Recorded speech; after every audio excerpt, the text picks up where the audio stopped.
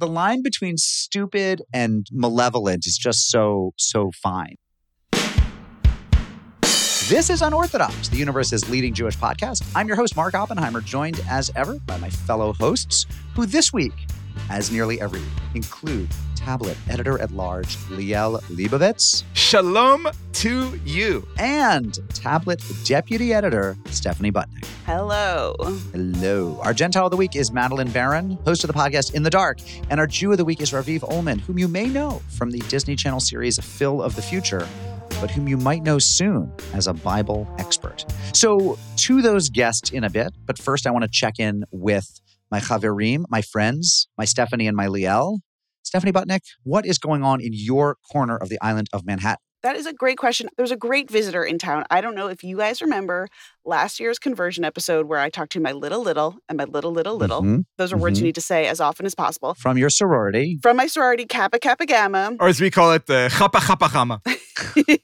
What we talked about on that segment was how both of them were converting to Judaism, both on different journeys and really, really interesting stories. And this past weekend, my little Danny Potter came into town to go to the mikveh to finalize her conversion.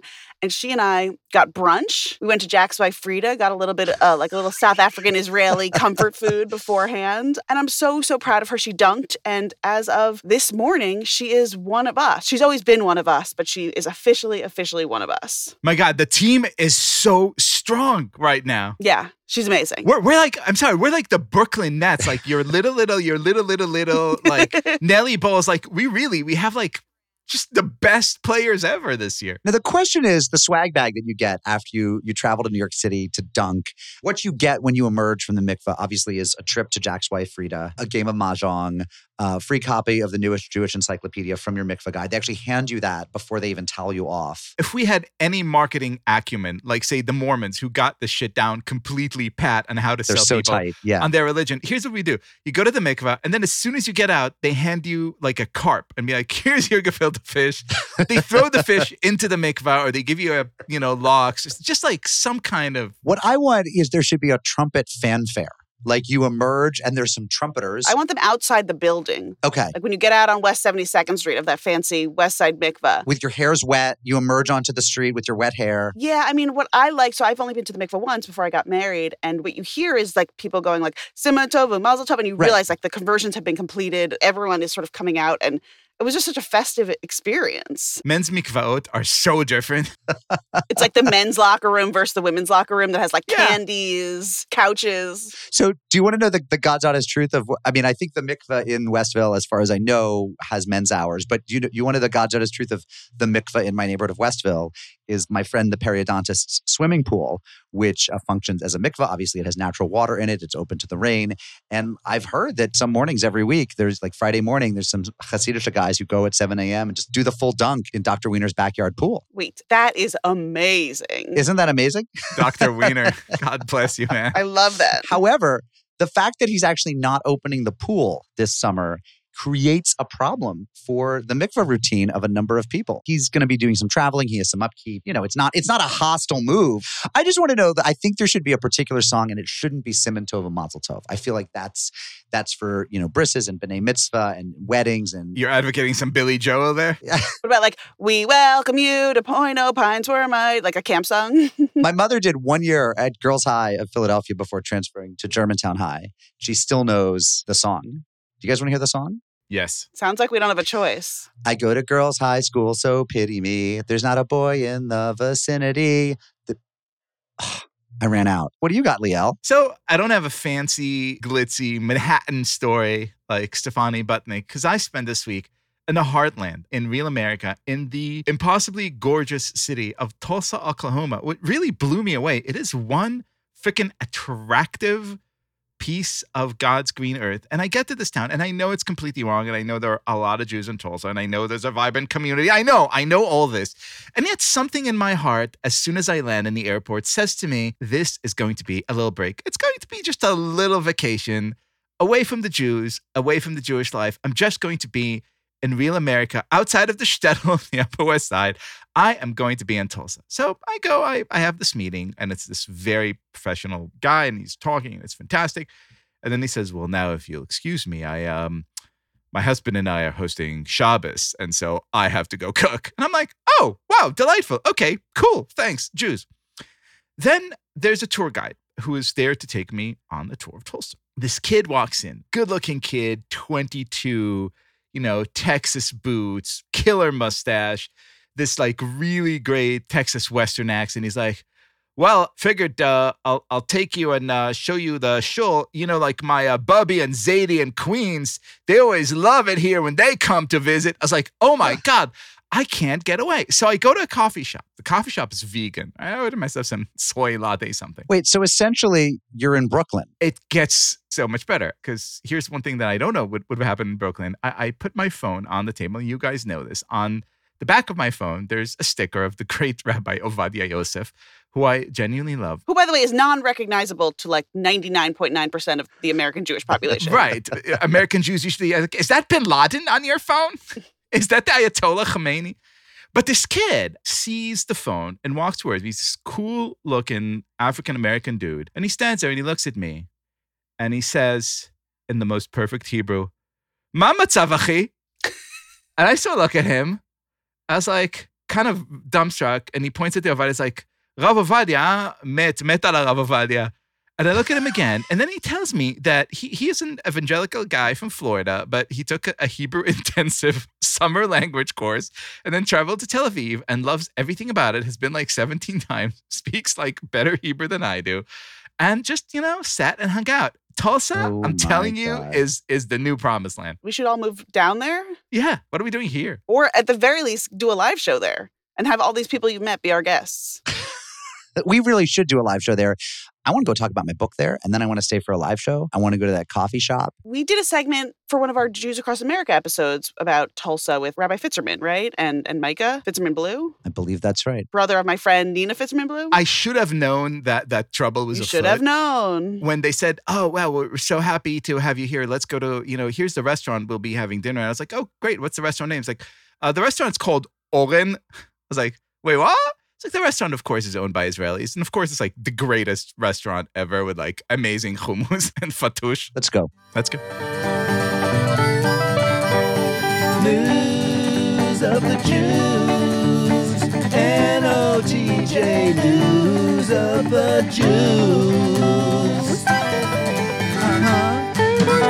Yeehaw! News of the Jews. So this was making the rounds of the Facebook group this week.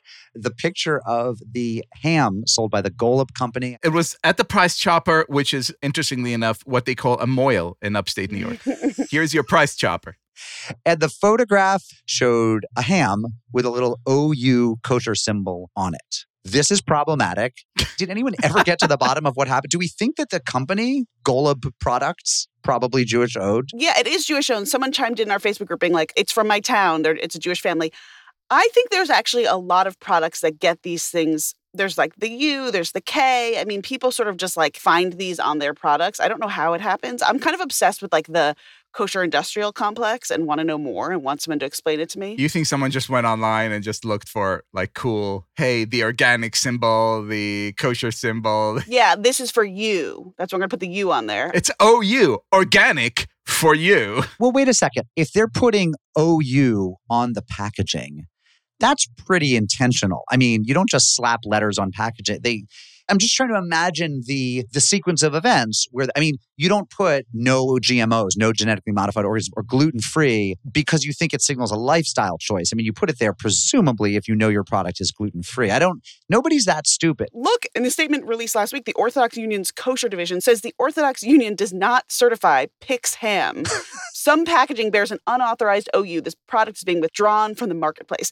I have to say this was worth it for the jokes that spun out on Twitter. Like this was like Jewish Twitters. The entertainment value alone. And I don't know how many people were going to buy the ham because they saw the like how many kosher keepers accidentally bought ham because it was labeled kosher. Like I don't think, look, Shlomo, your prayers have been answered. This wasn't like the genetically modified bacon that's going to be kosher. I don't think this actually caused any real harm to anyone in the community, in any community, except for the ham community. Chavi, it's croque monsieur for dinner tonight, Chavi. It's just so funny. I will say, because this looks like it was indeed the work of a Price Chopper supermarket, having spent much time last year in a Price Chopper supermarket in upstate New York, Tulsa probably has a full line of kosher meat. Tulsa has everything. Would you like a first cut or second cut kosher brisket with that? Do you love my southern accent, my Tulsa accent? We're going to work on your flyover country accent.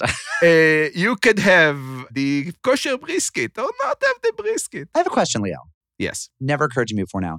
In Israel, are there regional accents? Now, obviously, there's accents that the Yiddish speakers, if you're Haredi and Yiddish is your first language, obviously, there are accents if Hebrew is not your native language. But let's say you're a relatively secular, born Israeli Hebrew speaker. Do you speak it differently in the north than in the Negev or something? Fantastische question. There's only one regional accent. There's only one group of people who use different words and pronounce them differently than the rest of us. And those would be Jerusalemites. For example, if I wanted to say the number 200, right?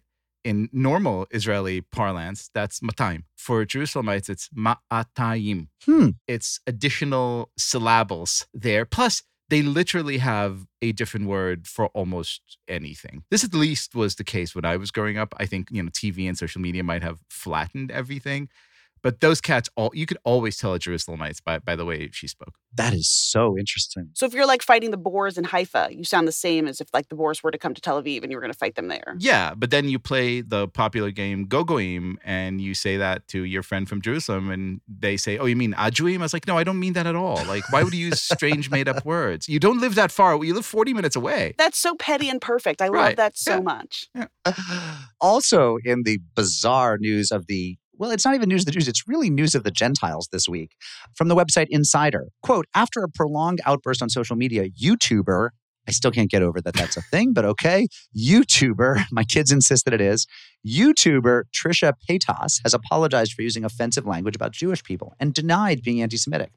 The apology was prompted by Paytas releasing screenshots of their own text messages that show them using the word Jewy to describe their Jewish podcast co-host during a monetary negotiation. So Paytas, who uses the pronouns they and them, hosts a podcast called Frenemies with co-host Ethan Klein, and they were in negotiations over money stuff, and they were texting back and forth, and Paytas said to Ethan Klein something like, don't be so Jewy. In response to this article, Paytas tweeted, I've dated Jewish men my entire adult life and am currently converting.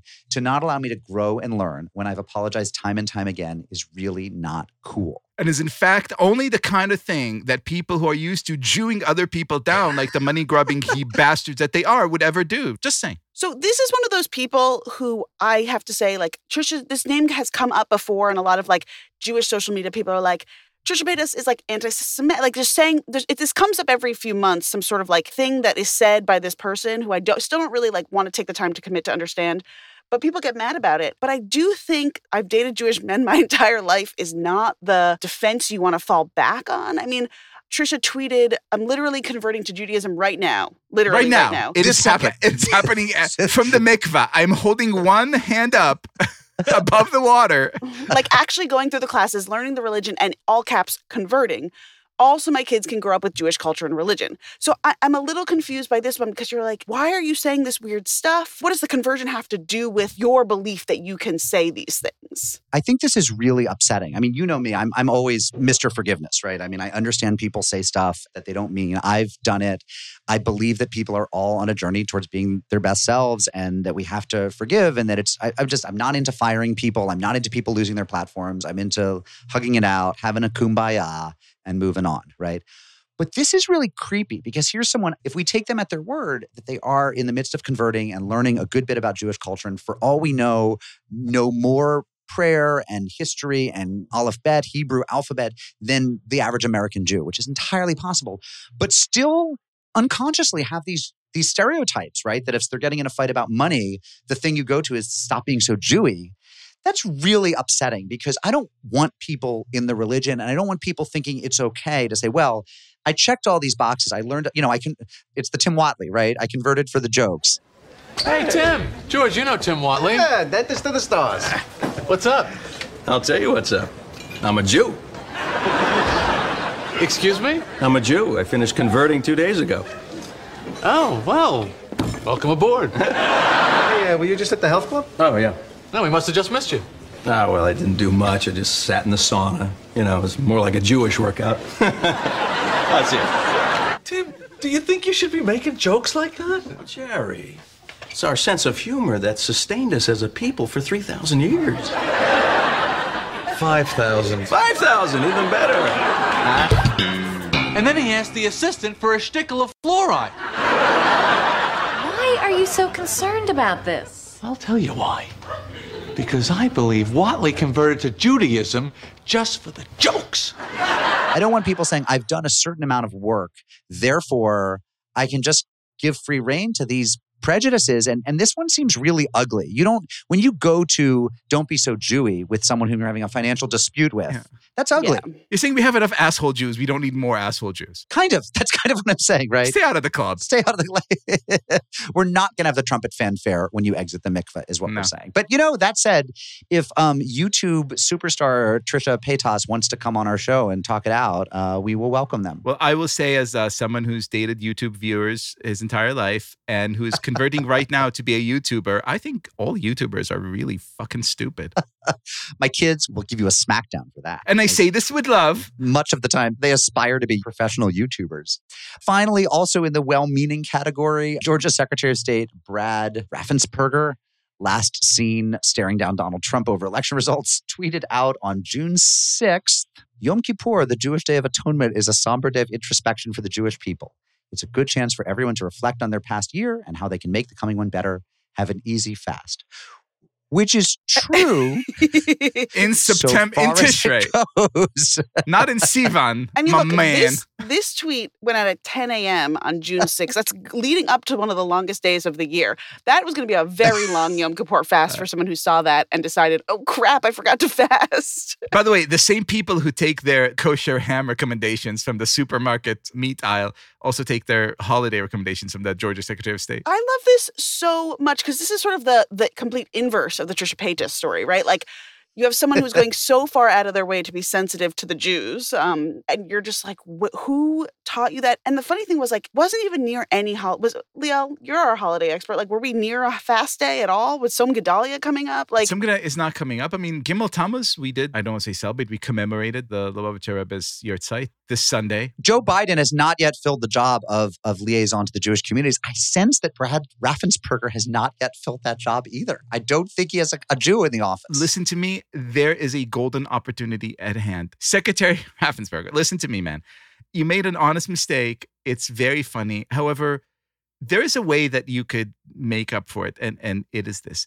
Could you please have the great state of Georgia declare Tzom Gedalia, the official fast day of Unorthodox, to be an official fast day in the state of Georgia? If you do that, sir, we will not only come and have a live event in the state of Georgia, we would literally do whatever for that to happen. Whatever it takes to get Tzom Gedalia recognized in Georgia. That would be unreal. we could get John Ossoff involved, see if he can help us get some juice up in there. Yeah, we're ready. I like this idea, by the way, that Yom Kippur is like twice a year. Oh my God. That we have like our summer Yom Kippur and our fall Yom Kippur. But could it be half a day fast? If it's twice a year, could I fast on each day for half the day? Right, do an intermittent fasting plan and just have it like Intermittently, 12 twice a hours, year. 12 days out of the year. Yeah.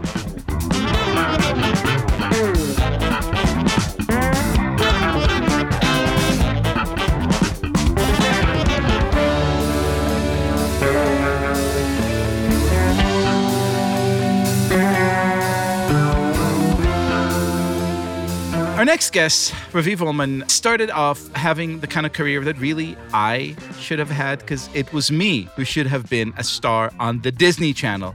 But it was Raviv. He is best known for playing Phil Diffie on the early aughts Disney Channel hit Phil of the Future. But we are most excited to speak with him not only about his Disney career, but about his new and amazing podcast, The Study, where he discusses the weekly Torah portion with guests like Broad City's Ilana Glazer and Mayim Bialik and other beloved Jews and Gentiles alike. Here he is, Raviv Ullman.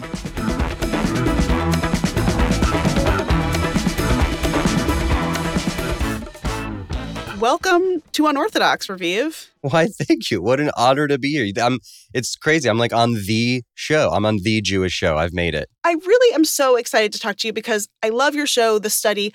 I also know you from your sort of former life as a Disney star. And so I think you probably have one of the most unusual post-Disney star trajectories. Yeah, if that's what you'd call it. Some might not call it a trajectory at all, just a meandering, perhaps. There's like the Miley Cyrus route, and then there's like the Parsha podcast, Torah scholar route. Exactly, and there's nothing in between. And by the way, only one of them leads to heaven. Just saying. Sorry, Miley. Sorry, not sorry. So what I would love to just sort of get started with is, could you tell us a little bit about your journey, your life growing up, how you got on TV, and then sort of how you got to where you are today? Just start from the beginning. I was born in Israel on a little kibbutz Yahel, about 45 minutes north of Eilat. My parents were wonderful hippies in their 20s, and I was born there. We came back, and my father was always in the arts. I mean, he was a clown, a professional clown in Israel. He sang guitar and banjo growing up at our shul. And then my grandfather on my mom's side, may he rest in peace, was an Orthodox rabbi and was this incredible orator and storyteller. And so I grew up around storytelling and entertainment, I guess. And somehow that gave me the interest in theater and telling stories. And so when I was really young, like 8 years old or so, I started doing local theater and theater camps. That turned into getting a manager and doing more local and regional theater. And then the job for the Disney show was just kind of another audition. At that point, I'd been doing the thing for years. And, at that point was going to public school in Fairfield, Connecticut. And all of a sudden found myself in Los Angeles on a Disney show, which kind of upended everything, but in a great way. It's kind of exactly what I guess I had been working towards. And then since then, have just kind of been trying to make as many interesting things as I can. I mean, I've done other TV shows. I did a lot of guest spots on like every cop and doctor show for a while, as you do. If you're a New Yorker, you've been on every Law and Order. And gosh, in terms of the podcast, had been hosting Shabbats a lot, both in New York and Los Angeles, and have a big community here, both Jews and non-Jews. And we would have big Shabbat dinners. And Devar Torahs started kind of seeping in there. And especially as the world started getting weirder and weirder, I would use the Torah portion as a broad stroke kernel of an idea. How do we talk about today's society? How do we start a conversation? And then the pandemic hit. And the idea was to make it into a podcast and be able to be in conversation with rabbis and thinkers and academics all over the world and make cool episodes about Torah portions. And I personally, since I was a little kid, I went to a Hebrew day school when I was very young. And I haven't really studied Torah since then. And definitely my Judaism is secular and cultural at best, at least was for a long time. And so this is kind of like a new look at what the basis for, I guess, what this is all about. I mean, this to me is one of the most surprising and delightful thing about the podcast, because you hear, I mean, if all you're given is the premise, actor launches spiritual podcast, you think like, oh, I know what this is. But your guest host on every show is a rabbi, and there's actual serious dedication to the study of text, right? So I'm wondering, as you start to sort of formulate this show as someone who's so attuned to performance, right? I imagine that there must have been a thought somewhere in the mix that says like, hey man, let's just make it quick, entertaining, like give a little nugget that people could go on to. But it almost goes like decidedly the opposite direction. Not that it's not enormous fun to listen to, but this is a very serious, committed, studious, no pun intended, show. I really, really appreciate that. And that was the idea from the beginning. I mean, you're absolutely right. It's hard to give the elevator pitch because it sounds like I'm doing a Bible study podcast, which kind of, in a way, it is, but not in the traditional way. I mean, being able to bring on the director of the Sleep and Dream Institute to talk about the science of dreaming when the kernel is Jacob's dreams, bringing on a professor of smells and the history of smells and religion and trying to understand what that means or is, bringing on Dr. Melina Abdullah, co-founder of Black Lives Matter LA, when talking about Exodus. We are trying to engage with the world around us, which is really, really difficult right now, through the lens of a kernel of an idea in the Torah. And sometimes it's fun and sometimes it's more serious. But I, being totally transparent, never stepped a day in college. I finished high school, I have my diploma, but didn't go to college. And I love academia. I love studying and I love being around a table. Right, because you didn't go to college. Because I didn't go to college. Had I gone, this never would have happened. I wouldn't have been here. They would have cured you of that love. Yeah, exactly. So I'm trying to make up for lost time.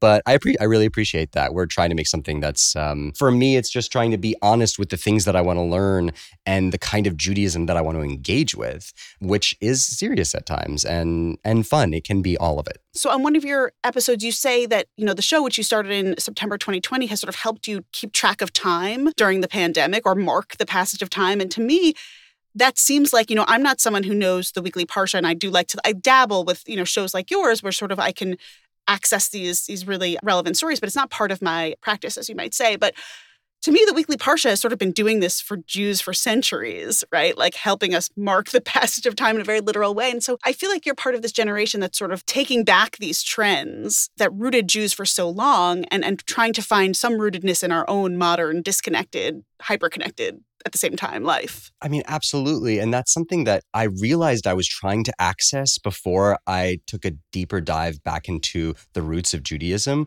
was ritual and spirituality and groundedness and meditation. Like, I feel like our generation is looking for a way to be grounded, especially in the past year and a half, looking for a way to tune into themselves and their communities. And ritual is such a huge part of that. And as I tried to figure out how best to do that and plug into my own self and my community, I was like, oh, there is this book club that's been going on for thousands of years and offers all of these things. Yes, exactly. We get to build on like wisdom of scholars for thousands of years and get to discuss that and what does that even mean and all of the problems that come with it, right? It's not just, great, what do the scholars of Judaism say, but also we can actually sometimes trace racism, misogyny, like all of these problems back to some of this text. And you start to see, oh, maybe that's where this began. And how do we start to unpack a lot of modern day problems in society by going back and seeing perhaps where some of it began. So it's definitely not all a celebration of Torah and Bible, but trying to take an honest, progressive, new look at what all of these things mean and getting to do it with people like Alana Glazer or, and a rabbi. One thing that I noticed looking at great actors is that they're not so much pretending to be someone else, which is a silly way to look at it, but rather really opening themselves up and channeling these complex, intricate emotional currents that really kind of capture an essence. Here you are, you're channeling, in a way, all these scholars and rabbis and thinkers, not to mention the text itself. How does that change you? I mean, emotionally, is there a moment in which you find yourself a week in, 3 weeks in, 5 weeks in, saying, I just don't feel this? I mean, I'm feeling something happening to me that's not just on the intellectual level. Hey, that's very interesting. You would never know that such and such was the origins of so-and-so. But like on a real profound personal emotional level. For me, I think that change or that aliveness comes from being in conversation with the people that I get to be in conversation with. I don't know if you guys feel this with the show, but being able to have the opportunity to speak with professors from all over the country and thought leaders and people who are grounded in their own study and bring that wisdom. That's been the really exciting thing for me. And, our podcast team is incredibly small. It's myself and my incredible producer, Evan. And probably once a day, I go back and forth between thinking this is way too much work and this is insane and whose idea was this?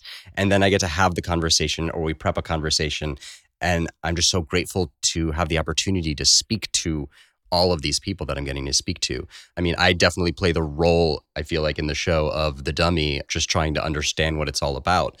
But I do feel awakened. I feel alert, alive, awake, and enthusiastic after being able to speak to some of our guests, to all of our guests, really.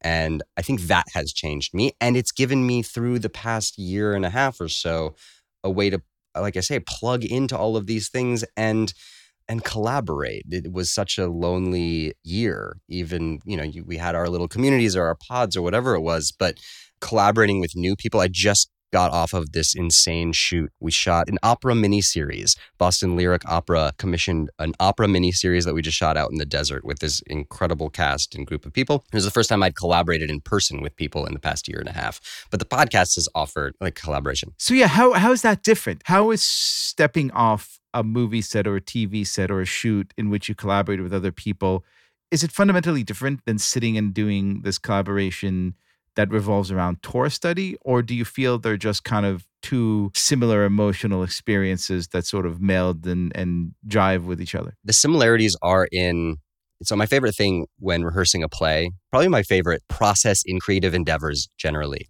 is the first couple days of play rehearsal when you do the table work and you sit around and you tear through the text and you open it up and you ask all the really hard questions like, why are we doing this? And this part doesn't make sense to me. And you just tear the text apart. And with a really good play, the deeper you dive, the more it makes sense. Especially with new plays, sometimes you start to tear it apart and it starts to kind of unravel quickly. And the Torah that's where the Venn diagram is for me, is that in tearing it apart, the deeper you dive, the more it offers. And that's like a good play. That's like a good film. That's like a good collaboration, is that as you start to unravel the problematic pieces of a creative endeavor, that whoever comes to the table brings something exciting and something new and cool new perspectives, or points out wisdom that's been brought to the table before. And that's the work that's really exciting to me. I remember when I got the text from a friend that said, "Did you know Phil of the Future has a Torah podcast?" And I feel like that's probably a little annoying for you. I was sort of like, I did not. I don't know much of what that sentence means, but I want to know entirely. I need to know what that means. You have like 125,000 followers on Instagram. A lot of them, I imagine, come from your acting days. I imagine some of them are also there for your sort of Jewish textual conversations. And so I'm wondering, who do you feel like your audience is now? And you're sort of like Raviv Ricky Ullman. So like, was there a point at which you stopped being Ricky in an acting capacity and became Raviv? Like, how does that name signify any of those sort of different dimensions of your life? When I started acting, I was going out for lots of auditions. I looked like a all-American 8-year-old boy. And my manager was like, "You're just not getting in the room because casting directors see Raviv and cross your name out because it sounds too ethnic for what you look like." And so we changed it to Ricky. And my first role was in this terrible action movie where I played Aziz, the Muslim boy. And then we kept going, and I finally started auditioning for the American parts and getting those here and there. And there was something interesting about the separation between, especially when I was working for Disney and when under Ricky, the celebrity nature of it felt apart from me, because if we did an event or something, somebody would call me Ricky, and that just didn't feel like me. Anybody who knows me, my family, my friends, everybody on set called me Raviv. I never went by Ricky personally. And at a certain point, post-Disney, I think I did an episode of House. And I was like, this is going to be the one. I'm going to change my name back officially on my SAG card and go by Raviv. I would like to be proud of this work. I would like to feel attached to this work personally. And gosh, that was maybe in 2007 or something. And since then, I've been Raviv again. So Raviv is definitely what I identify as. Ricky feels like a relic from some insane past that I've lived. In terms of engagement with, say, Instagram followers, it's something that I don't understand. The only version that I know how to practice is to be true to myself, I guess, which includes weird photography and being in plays and loving musical theater and studying Torah. And like, I've given no thought to brand awareness or what that even means. And I probably should, right? Like in this day and age, and maybe you guys can help me with that. But the only version that I know is like, these are the things I'm interested in. And if you are too, then follow along. No, that's amazing. And our listeners can follow along with the Study podcast. New episodes are out each Friday featuring our new friend, Raviv Ullman. It is such a treat to talk to you. What an honor. Thank you so much for your time. And I'm just so happy to be here, and big fan.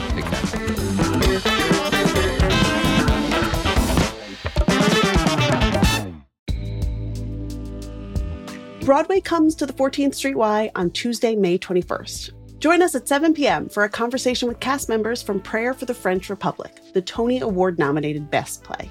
Tony nominee Betsy Adam and fellow cast members Frances Benhamou, Ethan Haberfield, and Ari Brand will take part in a lively discussion moderated by the New York Times' Mark Tracy. They'll talk about the play's themes of Jewish identity, French culture, and Zionism in times of rising anti-Semitism. This event is part of 14Y's spring season of Jewish culture. As a Jewish community center, 14Y offers a variety of opportunities for people to discover, explore, and connect with Jewish life. Visit 14streety.org to learn more and purchase tickets to Broadway at 14Y.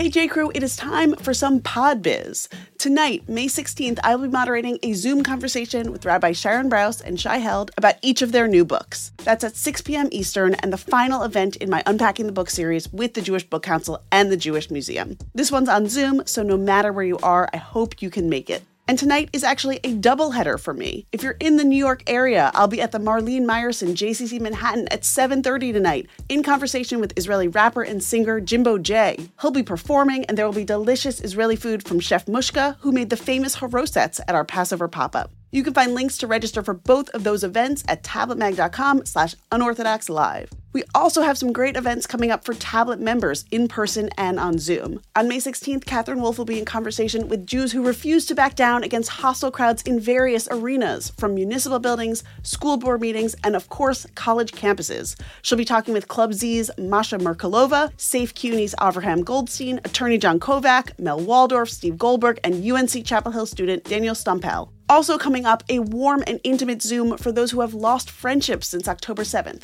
That's on May 21st and will be a great chance to connect and meet new people. And on May 30th, an in-person Tablet meetup in Washington, D.C., hosted by Tablet's executive editor Wayne Hoffman and Catherine Wolf. That'll be at Char Bar at 6 p.m. You can become a Tablet member at tabletm.ag/UO member and get more information about all of these events. Okay, back to the show. Tell me in the day or the night, would it kill you to call or write? To the mailbox. I was smacked down in the mailbox this week. I can't even read this. Does one of you want to bury me in shame? I can't. Oh, I will bury you in shame. From the unimprovably named Barry Tinkelman. Hey, Mark Oppenheimer. Contrary to your podcast report, Bibi Netanyahu did not grow up in Lower Merion. Rather, he lived in Cheltenham, Pennsylvania, and went to Cheltenham High School. Love the podcast. Been listening since number one. Okay, so that is from Barry Tinkelman on Facebook. And then our friend Anne writes to say, hello from your avid podcast listener in Elkins Park, Pennsylvania. I just finished listening to the most recent episode, and I have to correct you. Where I live is located in Cheltenham Township. Benjamin Netanyahu graduated from Cheltenham High School, the same high school my children went to. And here Beth Shalom Synagogue is located. He did not grow up in that filthy, vile pit of despair. This is my addition, Lower Merion.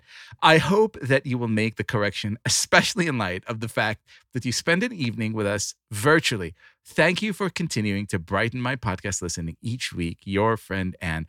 Anne and Barry, we apologize for Mark's ignorance. Liel, I have to own this. So first of all, of course, we spent that beautiful night with Beth Shalom Synagogue in Elkins Park. I have to own this. So of course, having, I think, rightly and proudly made much of my Philadelphia yichus, my mother, of course, an alumna of Germantown High School, my grandfather of Roxborough High School, it is inexcusable. Given the number of cheesesteaks I used to eat at D'Alessandro's in Roxborough, it is inexcusable that I got this wrong. Okay.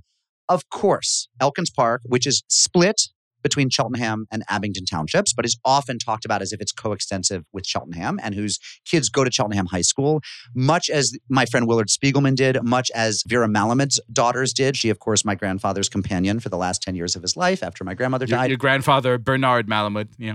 I know from Elkins Park, also being proudly and lovingly related to my first cousin, Lee Kirshner, who is a resident of Lower Merion and, of course, former president of Har Zion Synagogue. Like, it is inexcusable that I would confuse Cheltenham and Lower Merion. And the shame is mine.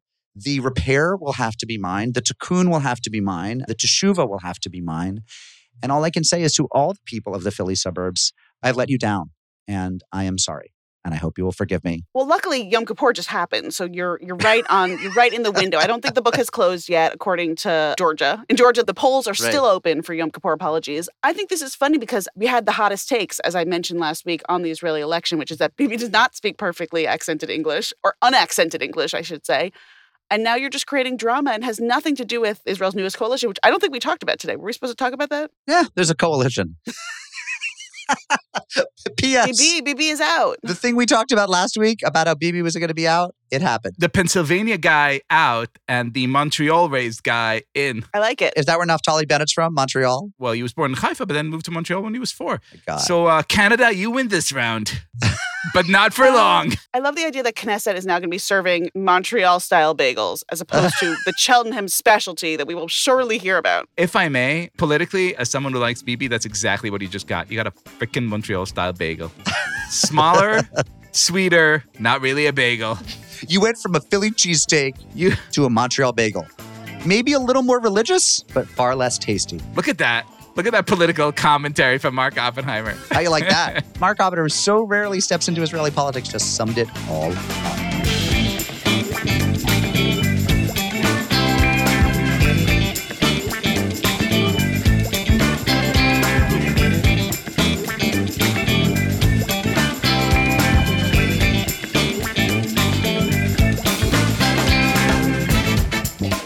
Our Gentile of the week is Madeleine Baran. She's an investigative reporter for APM Reports and the host of the podcast In the Dark. Her reporting for the show exposed racial discrimination by prosecutors and helped lead the Supreme Court to overturn the conviction of a black man on death row in Mississippi. Here's our conversation with Madeleine Baran.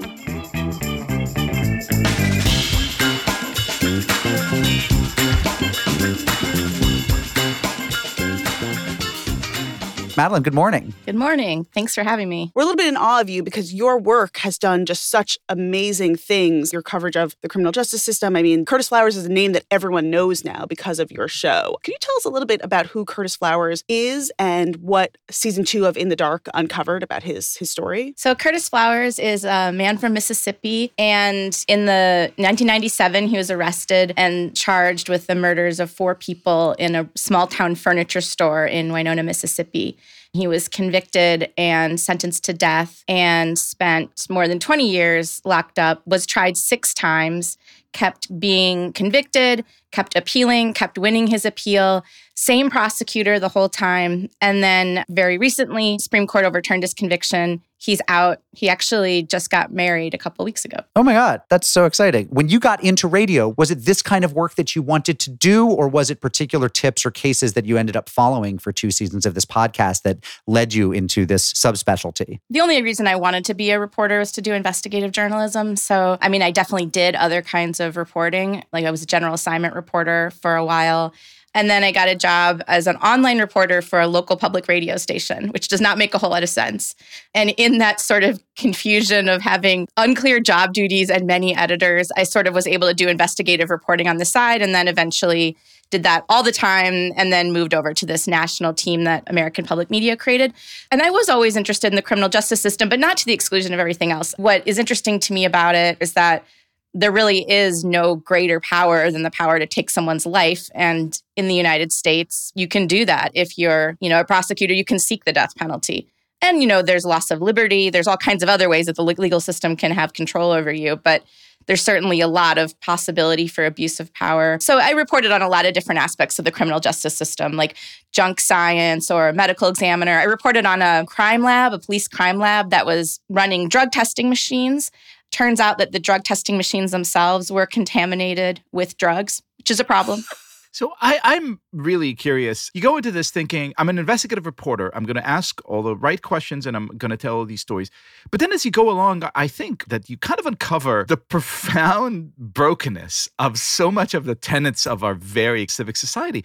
Does there come a point in which the pride of taking your work sort of sours into despair because you realize just how broken everything is? I didn't realize that with the Flowers case. I mean, I kind of knew that going in. But I will say that one of the things that's very depressing is to think about how many people might also be in Curtis Flowers' situation. And so as a journalist, my job is to do a story or many stories or something. I can't fix the criminal justice system or something. It is sad to continue to get letters from people and just hear about people who appear to be clearly innocent, who are still locked up or who just got out having spent many decades in prison.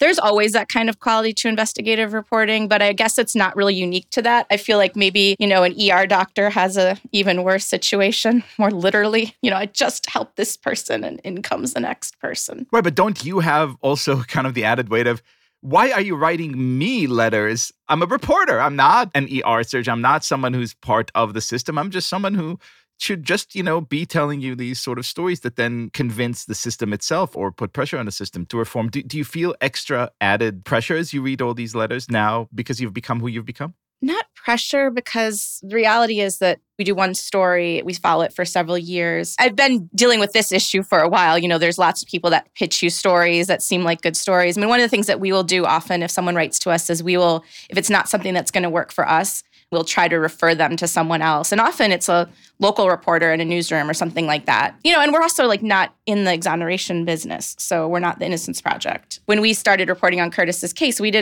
the goal wasn't to get him out of prison. The goal was to answer this really basic investigative reporting question, which was, why has Curtis Flowers been tried 6 times for the same crime? If we can all accept that is unusual and perhaps not good, well, how did that come to happen? That he was tried so many times. And then, of course, the answer has to do with all kinds of things, namely the power of the prosecutor, but also the role of racism, the role of forensic science. It's really, if there is a main character in the story, it might be the DA, Doug Evans, and not Curtis Flowers. I think we all sort of know that print journalism does great things, right? You uncover the conditions at the factory or the plant, and then there's a law that goes into effect that sort of helps that.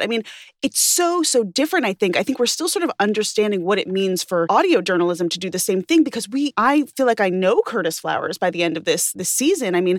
I feel like I know all the people who were somehow manipulated into testifying against him. I feel like I understand the issues of race and class and power that were ongoing in this story.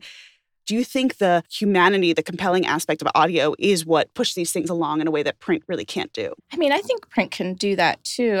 I do think there's something, we're in this moment where the technology is there, first of all, but then also it's if you go to an audio conference, you'll hear this so many times, you'll be like, okay, fine, the intimate power of audio. But it is true that there is something unique about having a solitary listening experience, but actually it's kind of similar to a solitary reading experience. There is a way, though, where audio is able to bring you deeper into a story. You can kind of lose yourself in the story. With Curtis, it was because we couldn't talk to him, because I never was able to interview him until he got out. It was really important that people understand who he was and form connections of different kinds. They're going to form connections with everybody in the story, and certainly also with Curtis, or in this case, really his parents, who I spent a lot of time with. When I was in a public radio newsroom, when I was doing investigative work, it was sometimes frustrating because you just did not have that much time. The standard story is 4 minutes. Maybe you get 8, and in exceptional circumstances, really exceptional, you might get 12. And maybe you can do an hour-long documentary that airs a couple of times. And that's highly unusual. So you don't have a lot of great options. You always sort of knew, I'm sure that the listener wants to hear a more in-depth version of this, you'd say to yourself. Maybe it's sort of self-serving because you want to make one. But I think that what podcasting has shown is that people do really want to engage in an in-depth way with these stories and understand that you can't tell this story in 4 minutes or 12 minutes. And honestly, I don't know that, you could tell this story, a version of it in an hour, but not with all the stuff that we found out. You could tell the story of Curtis Flowers, but you couldn't do investigative reporting and also tell that. I remember when I was growing up in Springfield, Massachusetts, pretty much everyone got the daily paper, and it covered Springfield and probably a dozen local communities around it. And, there were several dozen reporters on those communities. Today, when I think of my educated friends who think of themselves as very, very in touch with the news, almost none of them gets a local news source, but they listen to NPR. They listen to In the Dark, and they listen to Serial, and they have a tremendous base of current events knowledge, but almost none of it is local. I wonder if you're concerned about the collapse of local news in the way that print reporters are, because radio, of course, can do, as you point out, so many fewer stories. There's just not that much time, and they're covering a much wider basis. So does there have to be kind of a synergy between, say, a public radio station that might cover half a state and what used to be these local print outlets? How do you think about how we can fill that gap? Yeah, that is something that concerns me a lot. One of the things that we did with season 2 of In the Dark is that we had versions of the story appear in the Clarion Ledger, which is the largest newspaper in Mississippi. That was important to us. We had the local paper in Greenwood, Mississippi, which is 25 minutes west of Winona, also ran stories about what we were finding out. This is one of my biggest concerns about journalism, the collapse of local news. When people don't subscribe to their local paper, it begins this spiral where it's people don't subscribe to their paper, the paper has less money, the paper can do less. The person says, there's no reason for me to subscribe. I never read any news in this thing. And down and down and down it goes. And then there's all kinds of other issues at play too. But But it's a terrible problem because when you think about it, yeah, you might have, perfectly fine national news, international news, but the sort of basic government that affects your life, like the local police, the prosecutor, the mayor, the head of the school board, the parks person, the politics that govern most of your life from like when you wake up and go out and come back, most of those are local. And so to not know anything about that and to yet go about the world, it doesn't make sense to me. And also that's exactly the kind of issue that when that's the case, of course, that allows people to abuse their power tremendously because no one even knows that it's going on. I mean, there used to be in a lot of places a court reporter who would just hang out in the courthouse and maybe there's like an interesting trial, but maybe there's also just kind of like routine goings on. And that reporter knows the judges and knows the defense attorney. So something like super egregious hopefully wouldn't just happen without literally anyone knowing about it. But nowadays, like most of the time, there are no reporters in most courthouses. Who knows what's going on in there? Like, who knows? No one's hanging out in most police departments or, listening to the scanner, going to the place that seems like the big crime. Like, that's just not happening in a lot of places. And that's a huge problem. Like, one of the main things that we looked at with season 1 and season 2, we looked at local, powerful people. Like, in season 1, it was really about police not being able to solve crime and how that was the case in one case, but also it's a larger problem in the U.S. And that was in, a semi-rural place in Minnesota. And then season 2 is about this prosecutor who's not the prosecutor of like Chicago or LA. It's the prosecutor of the 5th Circuit Court in Mississippi, north central Mississippi. Like a place where there are reporters, but there are very few reporters. I mean, there's like a handful of reporters working for local publications that are like doing everything. Like they're doing the whole paper themselves. So on the flip side, when you come in with your recording equipment, you're not from there. I mean, was there suspicion that you faced? I mean, was it hard for you to break in with the local community? I imagine the prosecutorial side doesn't want to talk to you, but what about the people of Winona? I mean, mostly at first there was this novelty factor. Here you are living your life in a town of a few thousand people where, you really know everybody, or at least you recognize them. So like you can tell like that person's not from the town or whatever. It was funny, I think, in the beginning, like, this is interesting. And then over time, it became like, wow, these ladies are staying here a long time. Like, it's been 3 days and they're still here. It's like, oh, you have no idea. And then after a while, we spent a total of about 3 years on this story. I wasn't doing any other reporting on any other story. So I lived there for nearly a year and then returned many times for like, in some cases, lengthy periods of time. So we just sort of became part of the sort of backdrop of the town. It's like, me, myself, and Natalie, our producer, people would be like, Madeline, like whatever their names are, they're similar and they like work together.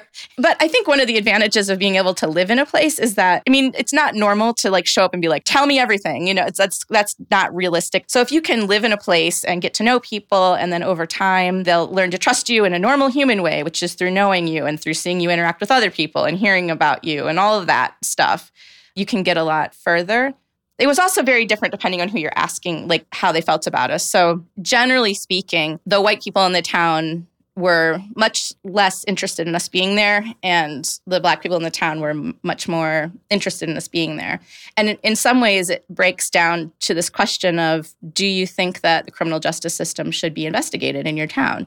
And that was very split, not surprisingly, along racial lines. So as I think we told you, there's a special honor that's given to the Gentile of the Week, which is that if you have any questions about Jewish life, culture, anything at all, we are here, a certified panel of experts, to answer them for you. Is there anything we can tell you about Jews or Jewishness or Judaism? Well, the question that I thought of was, do you actually have to learn Hebrew to go through your bar mitzvah? And if you do you remember any of it? Or is it just sort of like cramming for a test? That is an amazing question. Mark Oppenheimer, our resident bar mitzvah expert. Take it away. I have dad experience. And the answer is that what you learn for your bar bat mitzvah is a limited amount, some cases a lot more, some cases a little bit, of liturgical Hebrew. So you're learning how to chant prayers and then also to read biblical Hebrew from a scroll, which is very difficult because biblical Hebrew is written with no vowels, and it's also chanted in a particular melody that's used only for that you otherwise would never know. So you have to learn a particular musical notation,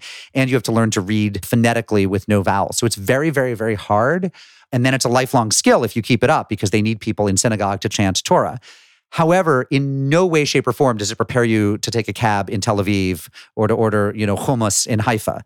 But whether it's cramming or whether it's kind of sinking in as deep knowledge depends a lot on the particular kid, how well they master this specific synagogue-based liturgical skill. So that's what I'm witnessing as a dad. But Liel, speak some truth. I think that's absolutely right. And yet I think look, you could approach it and say, oh, what's the point? If you're just sort of like memorizing my rote, like you don't actually know the language, you don't actually possess any real skill. But I think there's some kind of beautiful mystical admission here that even just chanting words and sounds in a particular way, in a particular fashion, unlocks some of the mysteries of the universe, right? I think there's something very comforting in it. And I actually love it when a child who's clearly not understanding a good portion of what he or she is saying is standing there and still sort of speaking in a way that moves the world. I will say, I don't think I unlocked any secrets of the universe as a 13-year-old. As the one closest to this, that was 20 years ago. Well, Long Island is different. I felt like I was memorizing something and I could still sing the beginning of it. And I did it once on this podcast and someone wrote in being like, you remember it wrong. Like the thing that's seared in my memory is wrong. But that was a great moment on the podcast was you still had access, albeit you got it a little wrong, to the first few lines of this thing you did 20 years ago. Yeah, I could do it right now. Rani akara lo yala de. That's wrong, but that's what I remember. And that's what I did for like 20 minutes on a stage, essentially, as a 13-year-old, a very uncomfortable age. But I think that your question is great because it really, to me, gets at the core of like sort of the hypocrisy is the wrong word, but like you prepare for something, this rite of passage, and then it's for, I would say 99.9% of children, not something you ever do again. Because I have not chanted from the Torah since. I mean, some people do, but I think the majority of people who are casually becoming bar bat mitzvah do not. So great question, Madeline. Before we let you go, you are from Milwaukee, right? Yes. Birthplace of course, Golda Meir, former Prime Minister of Israel. So very, very important to our listenership, which means you get to tell us what's coming up on season 3 of In the Dark. Nice try. We are hard at work at it. I'm really excited about it. We don't have a time that it'll come out yet. And it's been, of course, interesting to try to report a story in the middle of a pandemic, but I think it's going as well as it could be. And yeah, I'm excited to tell everybody about it, but I can't do that yet. But thanks for asking. Thought I could get her with the Golda Meir flattery. You're going to have to move to Minneapolis for a year to get the answer to that question, I think, Mark. Fair enough. Well, my brother's in St. Paul. I'll get him on the case.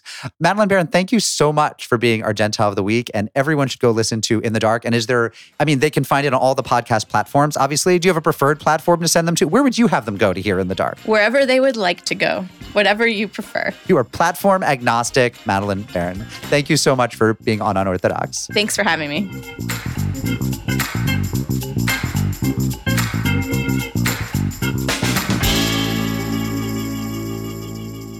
Mazel tovs. Liel, do you have a mazel tov this week? I would like to wish the most hearty mazel tov to the one and only, the wonderful and amazing Lily Bess Yael Leibowitz, my beloved daughter, who turned 10 yesterday.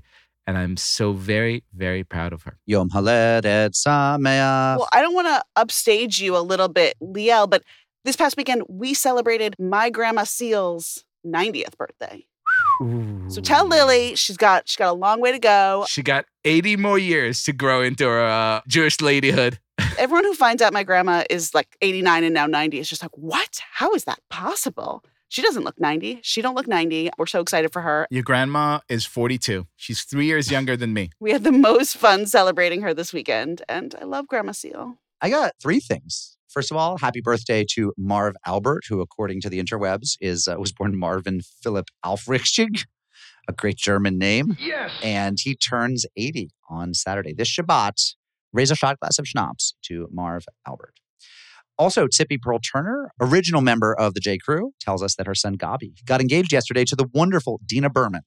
And she says, we're all very excited to have something to celebrate after this challenging year. Us too, to the whole Pearl, Turner, Berman clan. A big mazel tov to you. Mazel tov. I have to say, in the smallest world possible, I believe that the bride-to-be is friends with our publisher, Morton Landau's granddaughter, Karen, who we know and love. So, it's all connected.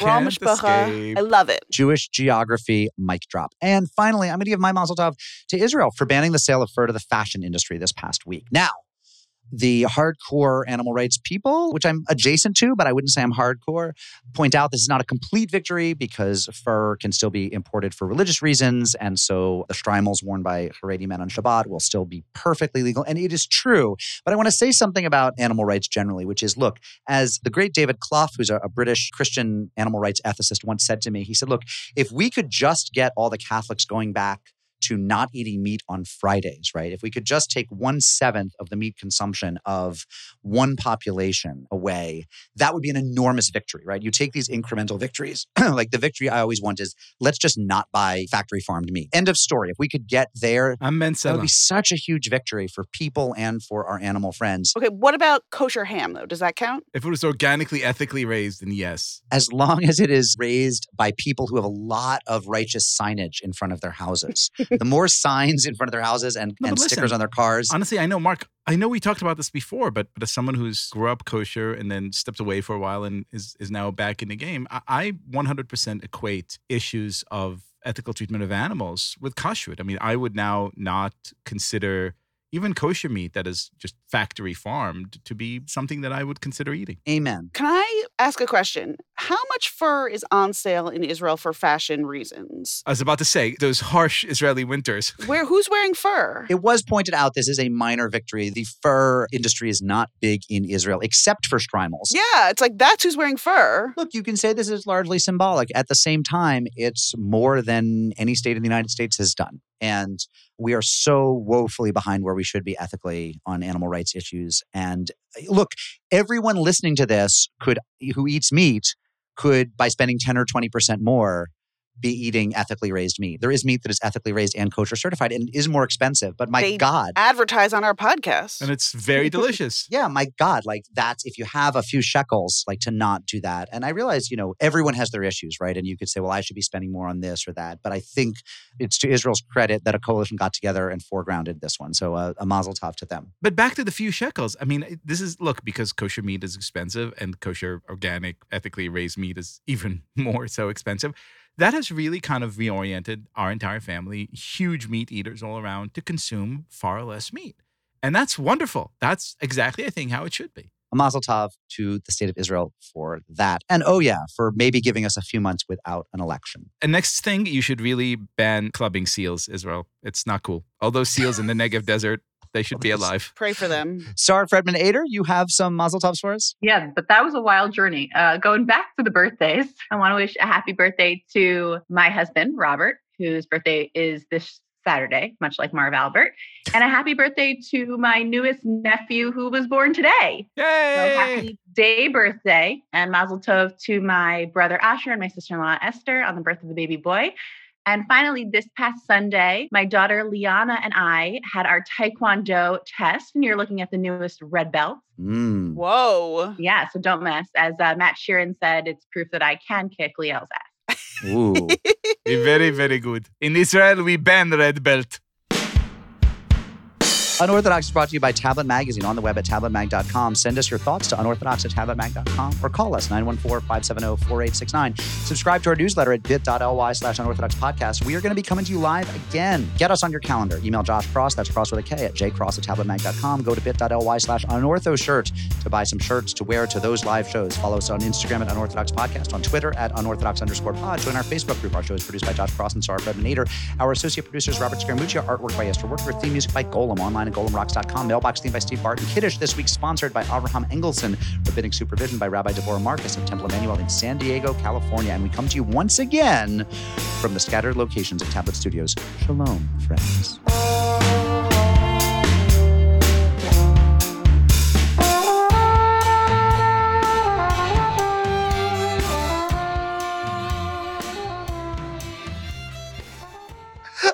I love that you remember the smoothie fast story. That is like, I was doing a story on a mega church in Florida. I think it was Gainesville or Jacksonville, Florida. And I talked to the pastor backstage in his green room, right, where he'd returned after preaching to 3,000 people about the importance. By the way, rabbis need green rooms. I think that would help our synagogue membership. Especially rabbis named Green. Rabbi Green needs, yeah. He was taking off his headset microphone and we're kicking back and his lackey, his valet hands him a smoothie and he downs a smoothie. And I'm like, Pastor Bob, you just gave a sermon on how you're on your 37th day of a fast that you're leading your whole congregation. And I assumed they were doing water, but, and he said, well, I mean, by fast, I'm not going to give up all food. That wouldn't be healthy. It's just, I do a smoothie fast. Some people do a juice fast. Some people do. I was like, wait a second. What? I flew down for your smoothie fast? It's different strokes. I do a brisket fast. His fast is light beer for 40 days. Just have a little bit of brisket here and there.